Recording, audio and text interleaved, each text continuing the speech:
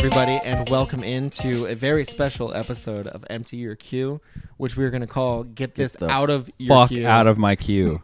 Get this shit the fuck out of my queue. Is that what this voice you hear called. right there is Cameron They Heffernan. know who it is. And you know what? Let's start in on the fucking Green Hornet. Just so that's off the what bat. we're watching, Cameron watched the Green I Hornet. watched the Green Hornet, unfortunately. And this came out in 2011. 2011. It's got Seth Rogen, Cameron Diaz, Christoph Waltz. It's directed by Michel Gondry. Michel Gondry? Yep. Oh, okay. I thought it was Michael. Sorry. Who directed Eternal Sunshine of of the Spotless Mind, The Waking Life, many really, really reputable and great movies. Not only that, but also like innovative and extremely David beloved. Harbour's in this movie. Edward James Olmos. I mean, I saw Edward James Olmos. I was like, what the fuck, Edward James Olmos? It's written by Seth Rogen and Evan Goldberg. Directed by Michel Gondry. Be Kind, Rewind. That was the other one I was The trying to Science think of Sleep.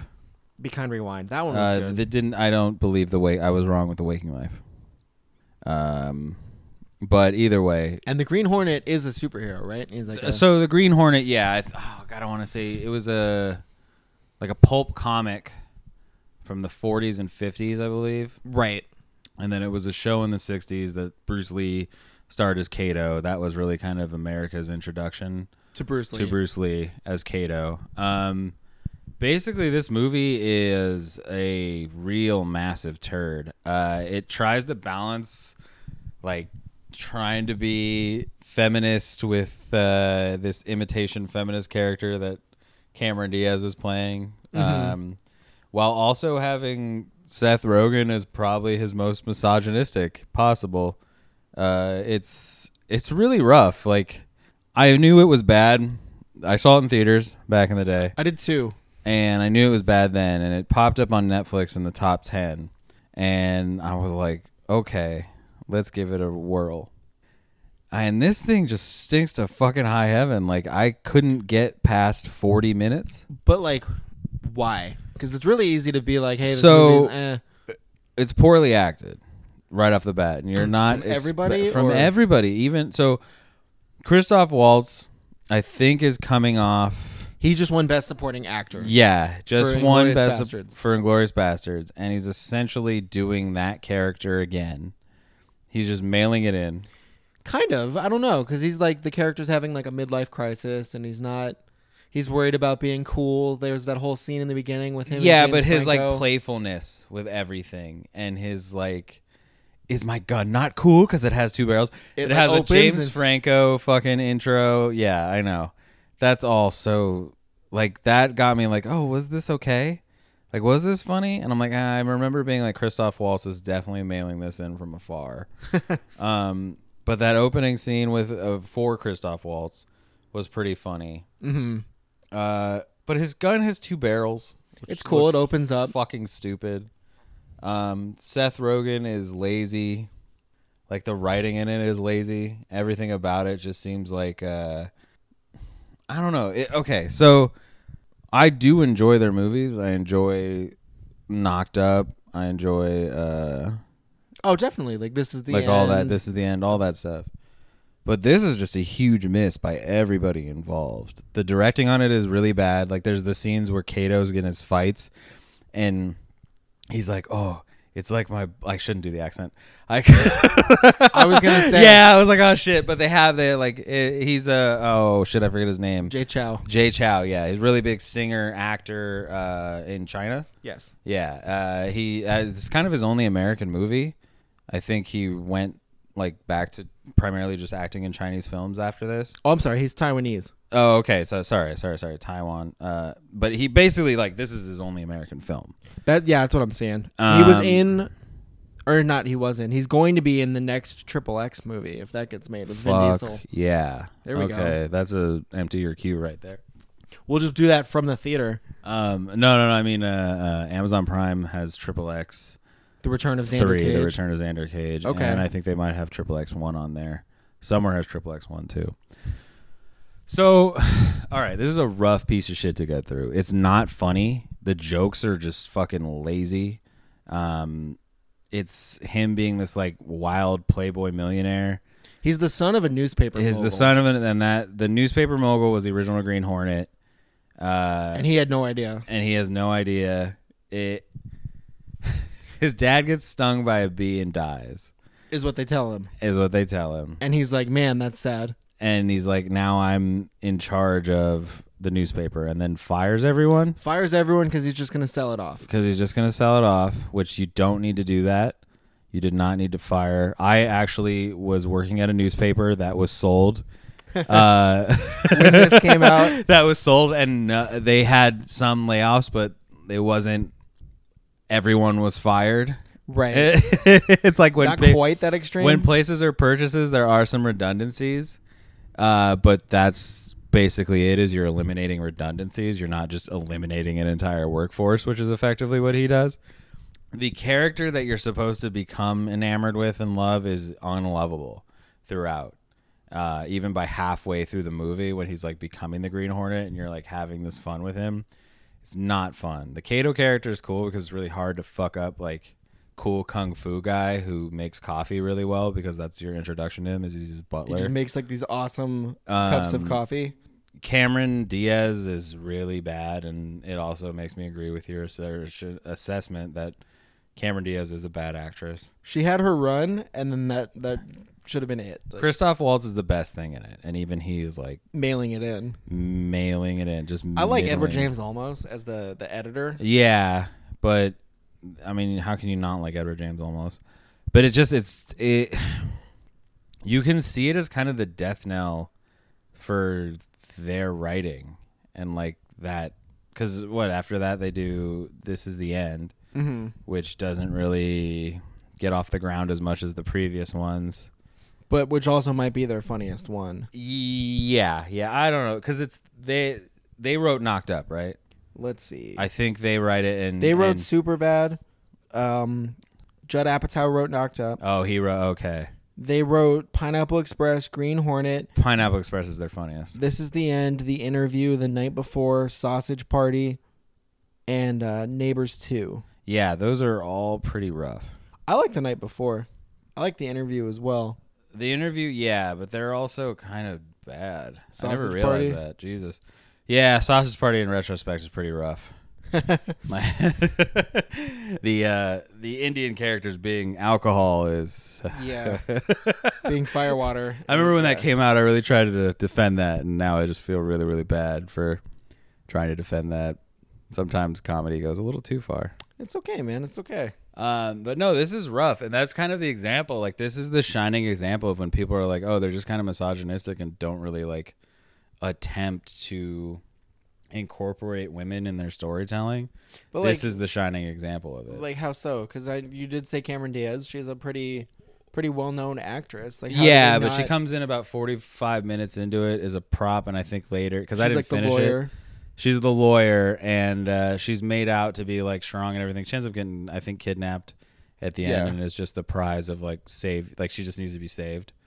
I think that's all pretty much she amounts to.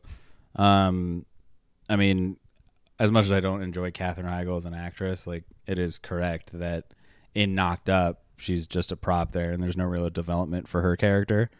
Like, she's just a shrew throughout. This Is the End. I think the only woman in This Is the End is Emma Watson. Yeah. And Mindy Kaling at the beginning, and Rihanna. Yeah. And Mindy Kaling's pretty funny. And that was before, like, Mindy Kaling, like, blew up. That was, I think, still just The Office. Yeah. And I don't mean that in a bad way. Like, oh, you didn't even have to. Yeah. I don't know. But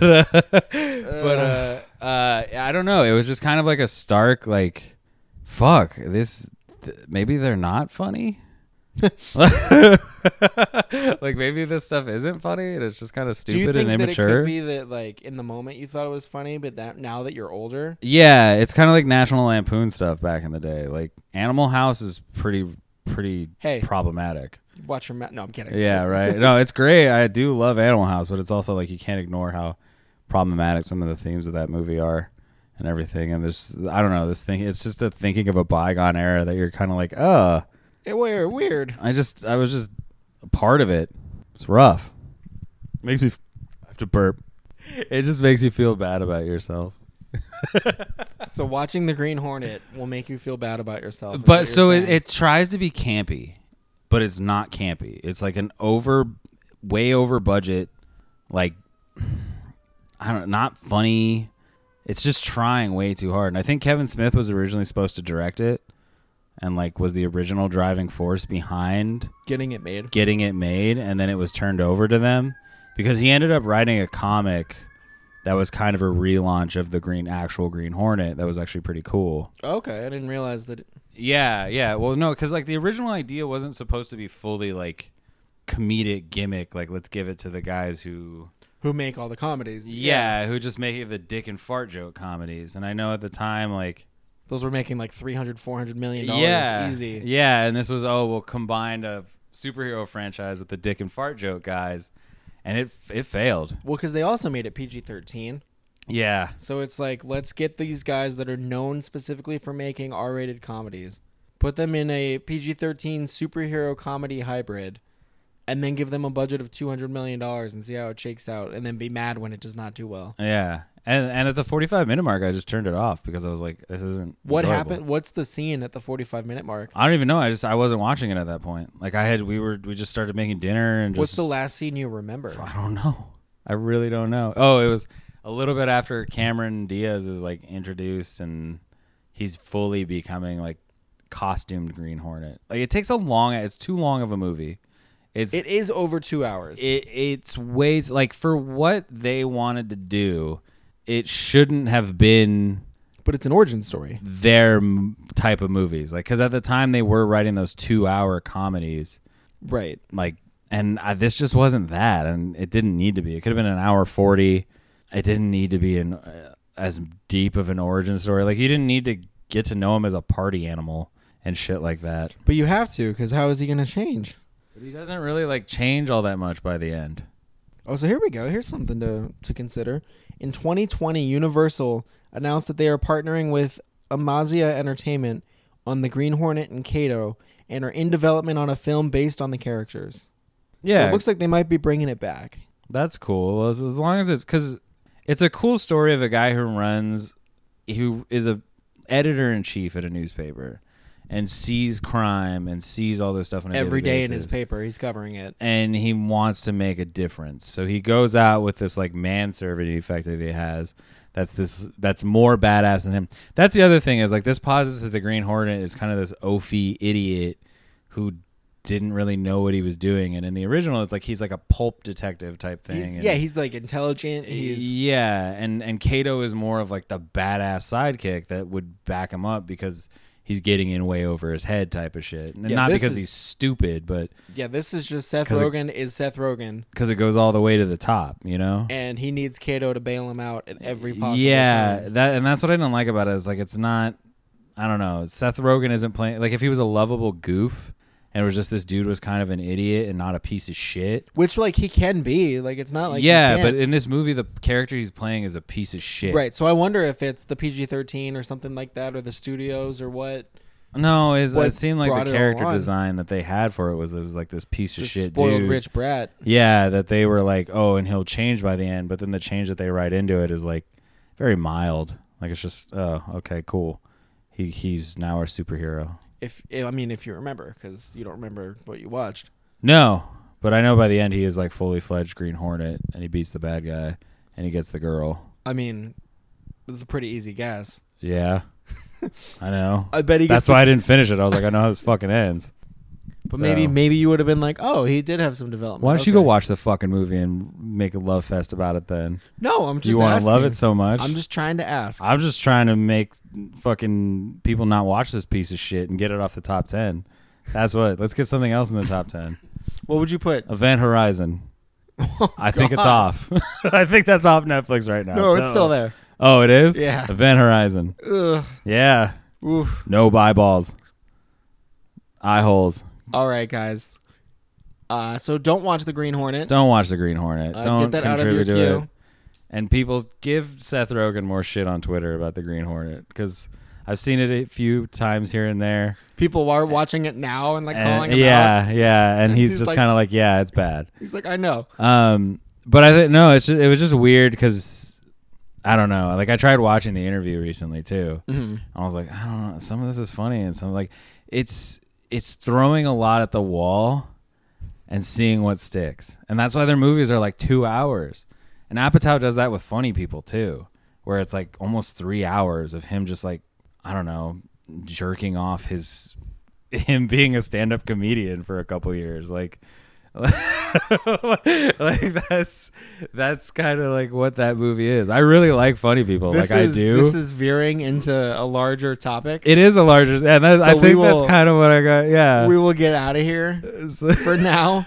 Thank you guys. Superbad's funny. I enjoy that you're like they're just throwing a bunch of stuff at the wall and seeing what's gonna stick. And like I know that immediately after you finish saying that, I'm gonna be like, thanks for listening to our daily podcast where we talk about throw different shit movies. at the wall and see what sticks. No, definitely, but I don't know. I mean, that's a generalization. So it's like improv. They're improving, and I get it.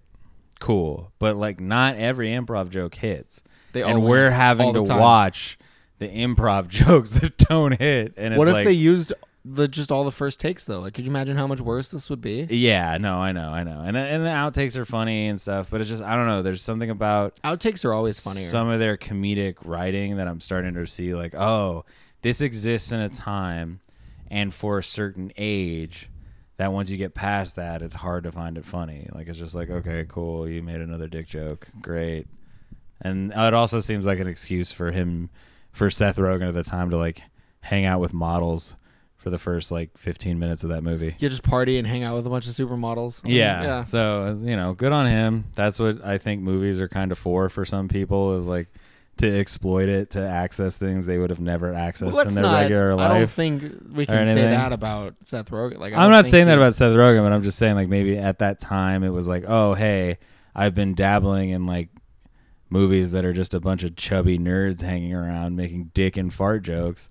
Now I get to be a playboy millionaire superhero. Yeah, I'm going to milk this for what it's worth. And I think that's a lot of Hollywood, though, is I'm going to milk this for what it's worth. And that's led to really indulgent superhero films that I fucking love. So that's great. So if you watch Green Hornet, let us know what you think. You can find us on Twitter and Instagram. And this isn't one of those fucking superhero movies that I love. At Heffabrew. Don't watch Green Hornet. And you can also send us an email with your thoughts on it or with anything you think we should watch. It's the movie mailbag at gmail.com. And I think that's everything. Anything else? The Green Hornet can go fucking blow itself. and it does pretty much. It's just and we are out. Self-flagellating. What is it? I forget the word. Da Vinci Code. That's a piece of shit too.